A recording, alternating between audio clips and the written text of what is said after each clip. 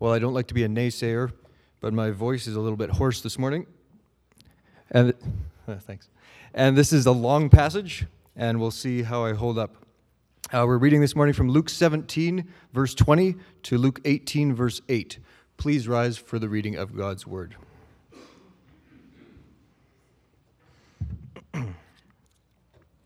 Luke 17, starting at verse 20.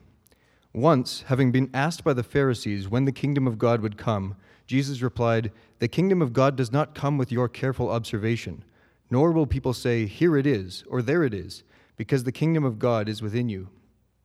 Then he said to his disciples, "The time is coming when you will long to see one of the days of the Son of Man, but you will not see it. Men will tell you, 'There he is,' or 'Here he is.' Do not go running off after them, for the Son of Man in his day will be like the lightning, which flashes and lights up the sky from one end to the other. But first he must suffer many things and be rejected by this generation. Just as it was in the days of Noah, so also will it be in the days of the Son of Man. People were eating, drinking, marrying, and being given in marriage up to the day Noah entered the ark. Then the flood came and destroyed them all. It was the same in the days of Lot. People were eating and drinking, buying and selling, planting and building. But the day Lot left Sodom, fire and sulfur rained down from heaven and destroyed them all. It will be just like this on the day the Son of Man is revealed. On that day, no one who is on the roof of his house with his goods inside should go down to get them. Likewise, no one in the field should go back for anything. Remember Lot's wife. Whoever tries to keep his life will lose it, and whoever loses his life will preserve it. I tell you, on that night, 2 people will be in bed. One will be taken and the other left. 2 women will be grinding grain together. One will be taken and the other left." "Where, Lord?" they asked. He replied, "Where there is a dead body, there the vultures will gather." Then Jesus told his disciples a parable to show them that they should always pray and not give up. He said, "In a certain town there was a judge who neither feared God nor cared about men. And there was a widow in that town who kept coming to him with the plea, 'Grant me justice against my adversary.' For some time he refused. But finally he said to himself, 'Even though I don't fear God or care about men, yet because this widow keeps bothering me, I will see that she gets justice, so that she won't eventually wear me out with her coming.' And the Lord said, 'Listen to what the unjust judge says. And will not God bring about justice for his chosen ones who cry out to him day and night? Will he keep putting them off? I tell you, he will see that they get justice, and quickly. However, when the Son of Man comes, will he find faith on the earth?" You may be seated.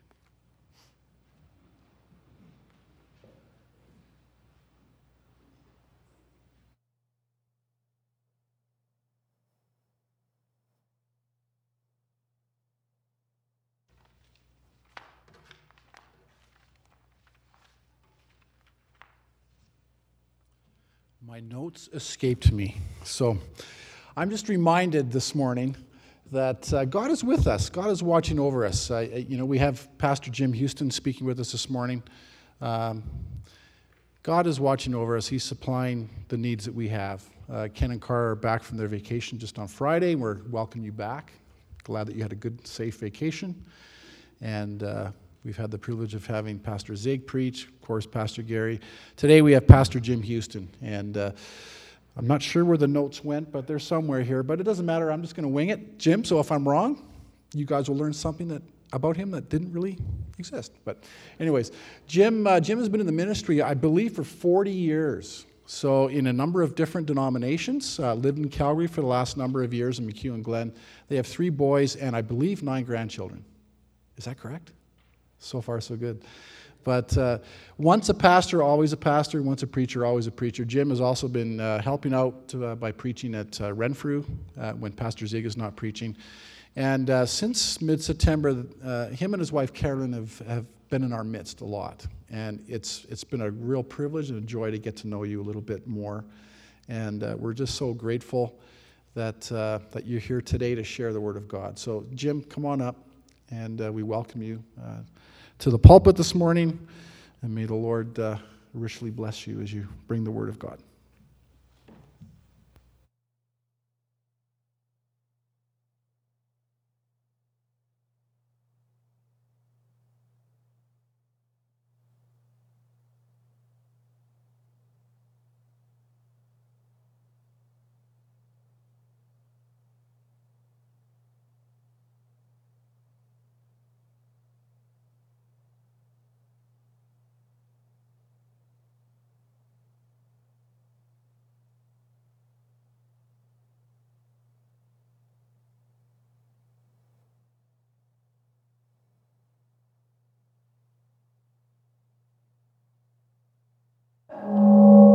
There we go. How's that? Since coming here in mid-September, Carol and I have felt warmly welcomed among you.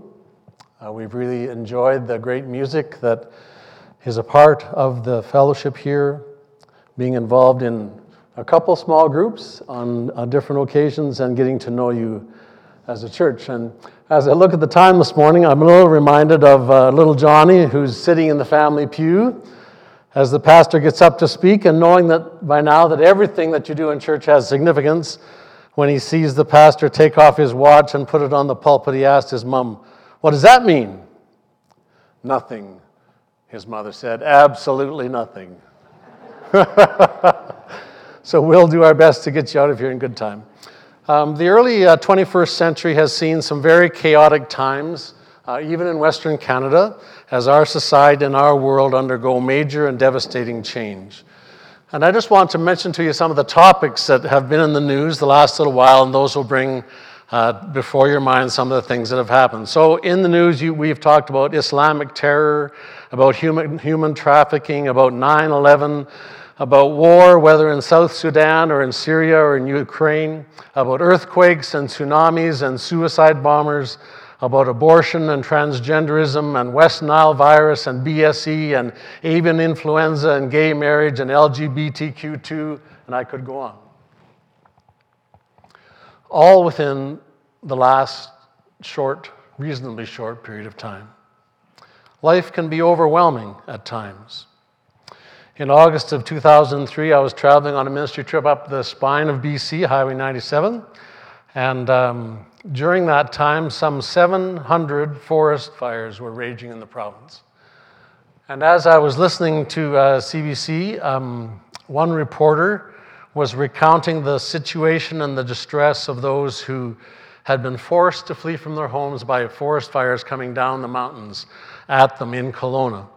And in what was almost an aside, the reporter noted the following question, which a little girl had asked of her mother. "Mommy, is this the end of the world?" And she wasn't joking. That was, her world was being threatened by those fires coming down the mountainside. And so you may ask, and rightly so, how are we as Christians to handle all of this stuff? How are we to respond to personal crisis, to the crises that come to our neighbors, to our community, to our church? What do we do when times are tough? How do we keep our perspective, our faith in God, our love for people around us? And I've given you a little outline in your bulletin that has the major points that I'm going to use, and also on the backside some of the scriptures I'm going to refer to. You can look them up in your own Bible, and that's good. You can also follow them there if you want. And the words of Jesus in the latter part of Luke 17, which was very well read for us in spite of your voice, and the early verses of Luke 18 give us some helpful and some calming wisdom from God about what we do when times are tough. So Luke 17, verses 20 to chapter 18, verse 8. As human beings, we respond to tough times in many different ways, and let me just suggest some of them. As men, particularly, we just double our efforts, right? We just work harder. If times are tough, we just work harder. We get a second job if we need to try to solve the problem. Another way that people respond is, you see in our culture particularly, a steady rise in stress and worry and depression and despair. Those things are on constant rise. If you Google that and depression, you'll find how much it is a problem within our society. Other ways that people cope with tough times is through frantic pursuit of ways to forget, to dull the pain, to avoid the problems, hoping that they'll go away. And so you see, again, huge rises in terms of substance abuse and all sorts of other things. So Jesus does not suggest here in Luke's gospel that we work harder, fret about, ignore, or forget the tough things of life. Rather, he says that there's at least 4 things that we should remember as we go through the tough things of life. And those are the 4 things I want to talk to you about this morning. And the first thing we need to remember in tough times is we're to remember God's kingdom. Chapter 17, verse 20. Being asked by the Pharisees when the kingdom of God would come, he answered them, "The kingdom of God is not coming in ways that can be observed, Nor will they say, look, here it is, or there, for behold, the kingdom of God is in the midst of you, or within you, or among you. The people of Jesus' day in the land of Palestine were experiencing very tough times. They were under the military occupation of Rome. So in the Sermon on the Mount, when Jesus says, if someone forces you to go a mile with him, go two, that's the practice that a Roman soldier could say to any citizen, carry my pack for a mile.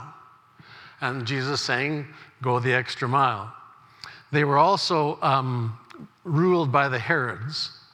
And of course, Christmas time particularly reminds us of the Herods because it was one of the Herods who had all the boys in the city of Bethlehem killed between a certain ages. They were not nice rulers.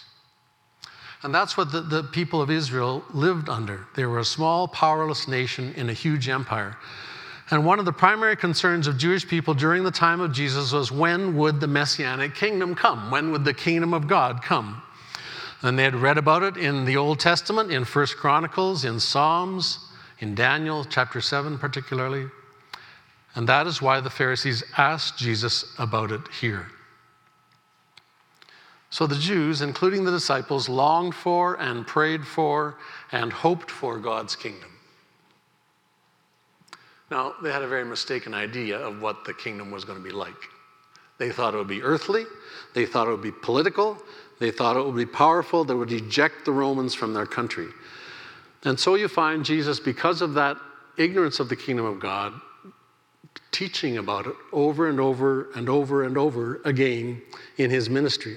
In one of the old Bibles I've got at home, where I used to underline things, I don't so much anymore because I want to keep my Bible in pristine condition. But in the days when I used to underline, in the Gospel of Matthew, I went through and 47 or 48 times in the Gospel of Matthew alone, Jesus talks about the kingdom, or the kingdom of heaven, or the kingdom of God is mentioned in some way. So it's a huge theme in the scriptures, one that we can't really understand the message of the Bible without understanding. And Jesus taught about it over and over again. So what is the kingdom? Well, when we think about kingdoms, we think about all-powerful rulers, we think about armies and battles, we think about palaces and finery, we think about loyal subjects and deeds of courage, we think about all sorts of things. And those are involved in the kingdom of God too. But let me give you this definition for what the kingdom of God is. The kingdom of God is that sphere of life where God is king, where Jesus as king is honored and obeyed, whether past or present or future. That sphere of life where God is king. So it can be in a heart, a person's heart. It can be in a family, in a home. It can be in a church. So in Luke 17, Jesus said, the kingdom of God is not coming in ways that can be observed. Jesus said, my kingdom's not of this world. And so you can't just look and say, well, I see the kingdom of God. We can see what we think are evidences of it, but we can't necessarily always say this is it. Jesus said to the Pharisees, the kingdom of God is in the midst of you or within you. And of course, that's what Christmas celebrates, the coming of the king, right? And so when Jesus said that, he was saying to the Pharisees and to his disciples, the king is here. The kingdom has already started because the king is in the midst of you. Now, at other times, Jesus, as I mentioned, taught many different things about the kingdom. He said, unless you turn and become like children, you will never enter the kingdom. He said, the kingdom of heaven is like treasure hidden in a field. It's like a merchant in search of fine pearls. And to summarize the vast amount of material in the Bible, let me just note three things about the kingdom that I've given to you there on your outline. First of all, the vital importance of the kingdom. There's nothing more important than being in God's kingdom. Nothing. And so Jesus, in his teaching, taught us to pray, your kingdom come, your will be done. So when you pray the Lord's Prayer, you're praying for the coming of God's kingdom. And of course, if we're honest with ourselves, that means we need to pray that the kingdom of my own heart and my life right here, right? Not somewhere out there, but some right in my own heart, in my life. Jesus said, Matthew 6:33, seek first the kingdom of God and his righteousness, and all these things will be added to you. Priority of life, seeking first the kingdom of God. Jesus says, I'll look after the rest if you seek my kingdom. Matthew 7, not everyone who says to me, Lord, Lord, will enter the kingdom of heaven, but the one who does the will of my Father who is in heaven. Talks cheap, right? Jesus says, you can say all the words you want, but it's only if you do the will of my Father that you'll enter the kingdom of heaven. Matthew 9, Jesus went throughout all the cities and villages, teaching in their synagogues and proclaiming the gospel of the kingdom. So Jesus proclaimed the gospel of the kingdom in his coming to earth. And in Matthew 21, he said to the Pharisees, truly I say to you, the tax collectors and the prostitutes go into the kingdom of God before you. The fact that we go to church doesn't mean we're in the kingdom of God. I hope it means that, but it doesn't necessarily mean that. What was the prayer of the publican? God, be merciful to me, a sinner. And that's the prayer that opens the door to the kingdom of God. So there's nothing more important than the kingdom of God. And so the question that the preacher has to ask is this: are you part of that kingdom? Is that kingdom ruling and reigning within you as a person? Can you said to be part of the kingdom of God because you rule, because Jesus rules in your heart, because you daily bow before him? Second thing, it's present manifestation. A scholar named George Eldon Ladd, who most guys who've gone to Bible school, and ladies too, have studied, said that the kingdom is already and not yet. And that's a good way to remember. It's already come in the person of Jesus, but it's still coming in the sense of the fullness of the kingdom of God is yet to come. So in 2016, we live in a time between the times. And I've given you little schematic there. The first advent of Christ on the left, the second advent of Christ on the right, and in the middle is the church age. So the church age is the last days. It is the age that we live in. And that is the present manifestation of the kingdom of God is in that particular form, in the form of the church age or the last days. First advent of Christ, he came in silent and suffering. Isaiah chapter 42, the suffering servant of Jehovah. The second advent of Christ is best represented probably in Revelation chapter 19, where it represents Jesus as a king riding on a horse, dressed in white, followed by the armies of heaven. And on his thigh is, as one modern commentator says, tattooed, King of Kings and Lord of Lords. His name is written on him. But we're not there yet. We're in between those two things. And then thirdly, important thing about the kingdom of God is its impending revelation. The Bible teaches that the kingdom of God will soon be revealed in the period of time called the millennium. And you may want to debate that with me about it later. That's okay. I'm not saying that you need to adopt the theology that I think is true, but it's, anyway, it's something of great discussion. When the Lord Jesus will reign in righteousness on this earth for 1,000 years. Now, it's interesting to note in here in Luke 17 that Jesus does not say to the Pharisees, well, don't think about the coming kingdom. Don't worry about it. Everything's going to turn out. That's not what he said. He, in effect, commended them for their interest in the kingdom and responded to their questions by giving them more to think about. But friends, it seems to me sometimes that that concern for the kingdom is rare in today's church. Sometimes we're so caught up in what we're doing and where we're going and all the things that busy our lives that we're not thinking a whole lot about the kingdom of God and the coming kingdom in particular.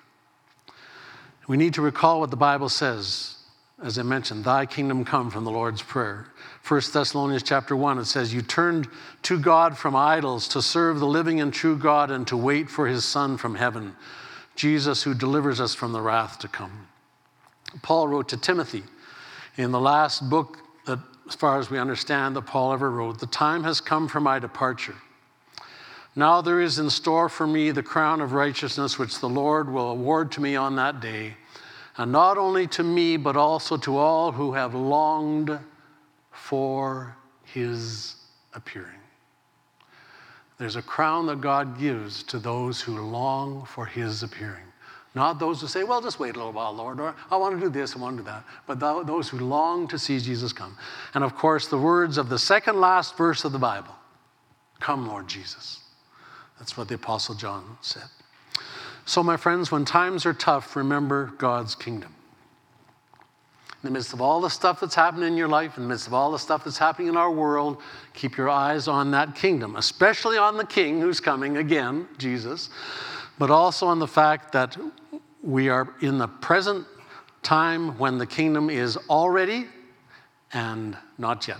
So, second thing we want to remember about tough times is remember the nature of the last days. And here in verses 22 to 30 of Luke chapter 17, Jesus talks about what the last days will be like. And we read here a description from him that we'll just want to look at for a few minutes. Now, Paul, reflecting on the same period, talks to Timothy in 2 Timothy chapter 3 about what those times will be like, the last days. And Paul says, in the last days there will come times of difficulty. For people will be lovers of self, lovers of money, proud, arrogant, abusive, disobedient to their parents, ungrateful, unholy, heartless, unappeasable, slanderous, without self-control, brutal, not loving good, treacherous, reckless, swollen with conceit, lovers of pleasure rather than lovers of God.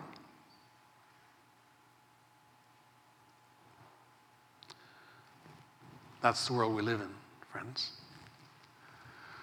And we don't like to talk about those things, and in some ways rightly so. We want to be positive. But if you followed the election in the U.S., you'll see both Democrats and Republicans acting like this, exactly like what we've just read. I'm not wanting to take sides in any particular election thing. And the wonderful thing about about all that's just gone by is the theme of the book of Daniel, which is this, that the Most High rules in the kingdoms of men, and he sets over them whoever he wishes, even the lowliest of men. And so that would give us hope. That's what gives us hope, is the fact that God's in control. So that's what the last days are going to be like, Paul says. And Jesus, of course, describes it for us here. What does he say it will be like? He says, you will long to see one of the days of the Son of Man. Verse 22, but you won't see it. You'll look back to the time when I was here and you'll long for it, but you won't have that again.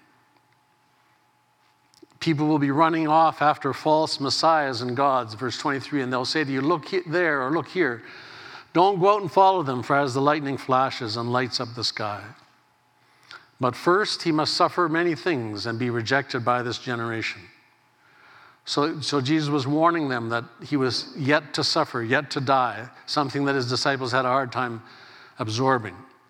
And then he says it will be just like the days of Noah and Lot. So it will be in the days of the Son of Man. So what were the days of Noah and Lot like? Well, they were eating and drinking and marrying and being given in marriage until the day when Noah entered the ark and the flood came and destroyed them all. Likewise, just as it was in the days of Lot, eating and drinking, buying and selling, planting and building. But on the day when Lot went out from Sodom, fire and sulfur rained from heaven and destroyed them all. So will it be on the day when the Son of Man is revealed. So how do we pick a few things out of there? Well, the last days then will be days when life goes on as usual. All the things that normally happen keep on happening. But there's a tremendous apathy toward God and his kingdom, toward anything to do with God. Doesn't mean there's not people who long and who come to Christ during that period of time. That's not what it's saying. It's more describing the whole culture. It will also be a day when God delivers its own. It's interesting that the fire didn't fall on Sodom until Lot was out of there, and the flood didn't come in the days of Noah until Noah and his family were safe in the ark. So God looks after his own. but it will also be a day when judgment is going to fall on people without warning and destroy them all. And again, we don't talk about this much, but we look at the person who walks downtown with the sandwich board sign that says the end is near. And probably he's right. We feel a little embarrassed to see him there, but he's probably right. You see, we hesitate to proclaim this idea that judgment is going to fall on our whole world and destroy them all. We hesitate to say that, but I want you to know that Jesus didn't have that hesitation. He didn't have that hesitation at all. Luke chapter 13, twice he says, unless you repent, you will likewise perish. And of course, you probably know that Jesus is the one who spoke of hell more than anyone in the New Testament. So when times are tough, my friends, remember that you're living in the last days, a time that Jesus said would be days of longing, days of wickedness, days of apathy, days of ignorance toward God, and days when judgment will fall without warning. Well, there's a third vital thing to remember when times are tough, and that is this. Remember Lot's wife. Now, it may be a little hard for us to figure out why Lot's wife is mentioned here. At least it took me a little while to think through, and I think I've got it right, but I'm not exactly sure. But why does Jesus talk about this unfortunate lady in the midst of this time when he's talking to his disciples about the last days? Well, it seems to me that Jesus is reminding us that in the last days when times are tough, you need to keep your priorities straight. You need to be thinking clearly and have your priorities straight. So today, if we find ourselves caught up in our surroundings, focusing on ourselves and our possessions and our plans and our education, on the saving of our earthly lives rather than on the kingdom of God, then we're threatened by the same danger that destroyed Lot's wife. I think you remember the story. The angels came to Sodom in Genesis 19 to rescue Lot and his family out of there. They were only able to persuade Lot and his wife and their daughters to leave. The sons-in-law thought Lot was joking when he talked to them about it. And the angel said to them as he hurried them out of the city, escape for your lives, do not look back or stop, lest you be swept away. But Lot's wife did look back. And the Bible tells us she was turned into a pillar of salt. In fact, I'm not sure those of you who went to Israel, but on the way south from the city, where the cities of Sodom and Gomorrah were, from the Dead Sea, south to Elat, which is the very lower end of the land of Israel, right along one of those cliffs, there's a rock that stands straight up for hundreds of feet called Lot's wife. It's a mountain that they've called that. So what does Jesus want us to remember here? Lot's wife was saved by God from the judgment of Sodom. But she was not safe. And I fear at times in our churches, and I don't mean just you folks, but in our churches there are many people who outwardly look as if they've been saved, but aren't safe. Because what had taken up root in the heart of Lot's wife takes root in our hearts as well, doesn't it?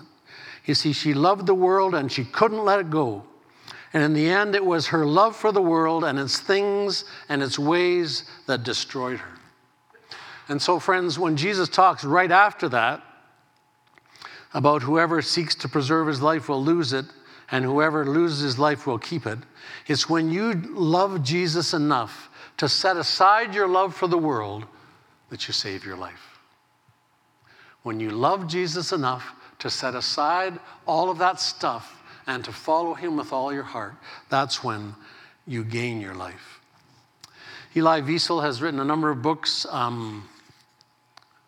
ones that I find hard to read. They're so full of suffering. But in one of his books called The Testament, Elie Wiesel tells that the Jewish people have a tradition It's a non-biblical tradition, but it's a tradition about the just men whom God sends to speak to his people. And this is one of the stories. One of the just men came to Sodom, determined to save its inhabitants from sin and punishment. Night and day he walked the streets and markets, protesting against greed and theft, ironic, against falsehood and indifference.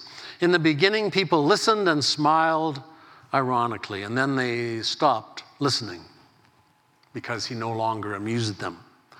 The killers went on killing. The wise kept silent as if there were not a wise man in their midst.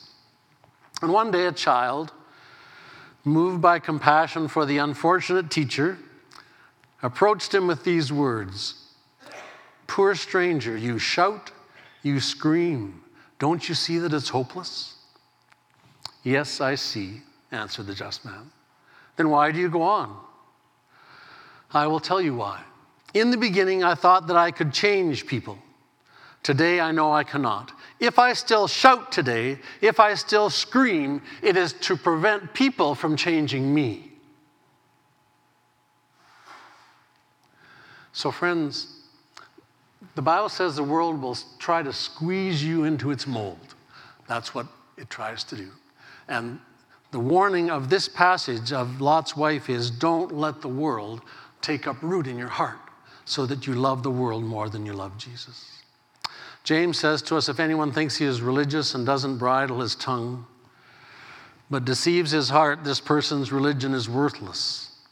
Religion that is pure and undefiled before God the Father is this: to visit orphans and widows in their affliction and to keep oneself unstained from the world.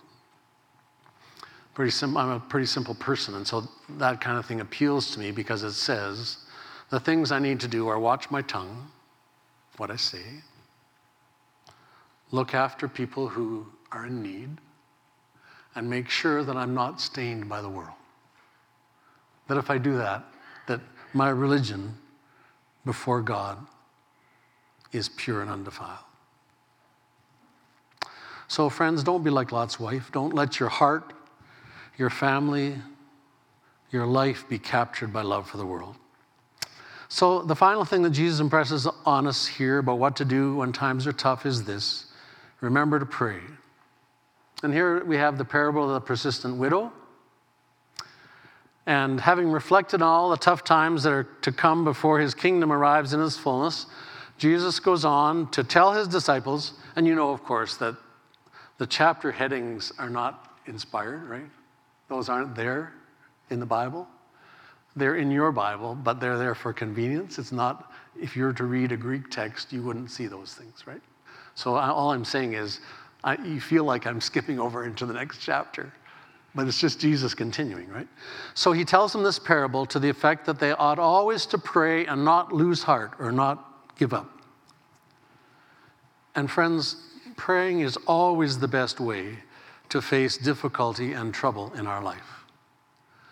And that's why right at the beginning, most parables, you kind of have to figure them out a little bit. This parable, right up at the beginning, he says, this is what it's about. It's to be sure when... He told them a parable to tell them that they shouldn't lose heart, that they should pray. And friends, when you face tough times, those are usually the two alternatives. Either you will lose heart and not pray, or you'll pray and not lose heart. You can't, the two usually can't coexist together. So in the midst of our troubles, we may be tempted, when everything's happening around us or to us, we may be tempted to see God as the reluctant neighbor. You know, guy had to pound on his door over and over again to get him to give him some bread. Or we may see God as the unjust judge, or here in this story, Luke 18, where the only reason that he gives justice to the lady is so she won't wear him out by her coming. It's interesting that God will use those negative things to help us understand him. You know, he's okay with taking these strange pictures of people that we know he's not like in order to help us understand what he is like. So God is not the reluctant neighbor. He's not the unjust judge. God is the one who prompts your prayers. When you pray, it's because the Holy Spirit is stirring you up to do that. And God is the one who listens to your prayers. In fact, Romans chapter 8, what does the Bible says? Romans chapter 8, it says that the Spirit intercedes for us with sighs too deep for words. when you can't even put into words what it is that is on your heart, the Spirit can. And he intercedes with God for you with those sighs. And God will answer in his time. So we're to pray, to cry out to God in the crises of life. And why? Well, sometimes just because we're overwhelmed. We see our weakness, we feel our helplessness and our need, and we just cry out to God, and that's good. Sometimes as people, we just need to be assured that God's love and mercy and grace are waiting to answer your need. Philip Yancey once got a postcard from one of his friends. And this is what the postcard said. It said, "I am the one Jesus loves." That was all. And I don't think his friend was saying, no, I'm the one he loves, not you. What he was saying is that he'd come to the realization, which we don't think about enough, that you, if you're a Christian this morning, you are the one Jesus loves. That's why he came into this world, if you're a Christian, to call you to follow him and to pull his people together into the church and so that one day we'll be with him together in heaven. God promises in this passage to give justice to his elect who cry to him day and night and to do so speedily. He's saying if this judge will give justice to this widow, God will give justice to those who are his people. And then that last little zinger at the end, nevertheless, when the Son of Man comes, will he find faith on the earth? So friends, the Bible says without faith, it's impossible to please God. Impossible. And it's that little seed of faith that hangs on to God when everything looks dark and you don't know where you're going and you can't tell what he's doing. It's hanging on to him with your faith that he gives you that is pleasing to him. So friends, if we don't pray, we may just give up. Prayer is the breath of the Christian. And if we don't breathe, it's hard to survive. Well, let me close with two quotes. One from St. Augustine, The City of God. The City of God was written when the hordes were descending upon Rome and the city of Rome was about to fall, and Augustine couldn't figure out why God would allow that to happen. Augustine said this, "Bad times, hard times, that is what people keep saying. But let us live well and times shall be good. We are the times. Such as we are, such are the times." So, friends, in your little sphere of influence, if you live like Jesus, you will make the times better, in spite of the toughness of them. And then, last quote, it's on your insert from Phillips Brooks, and you may not feel like you know him. Those who know your music do, of course. Phillips Brooks is the one who wrote O Little Town of Bethlehem. Was still preaching when he was 84 years old. And this is what Phillips Brooks said. "Do not pray for easy lives. Pray to be stronger men and women. Do not pray for tasks equal to your powers. Pray for powers equal to your tasks." Father, in the midst of all the tough times that we live in, the tough times of our lives and of our culture, the things which for some reason or another you have allowed to come our way, we just pray that you'll help us in the midst of those things to remember your kingdom, to remember you, Jesus, as our King, to remember that this is the kind of a time that you told us it would be like. Remember to keep our priorities straight and to remember to pray, to seek you moment by moment and day by day that you might encourage us and strengthen us. Thank you for this, your word, for Jesus, our Savior, who came to earth to die for us, that we might live together forever with you. In his name, amen.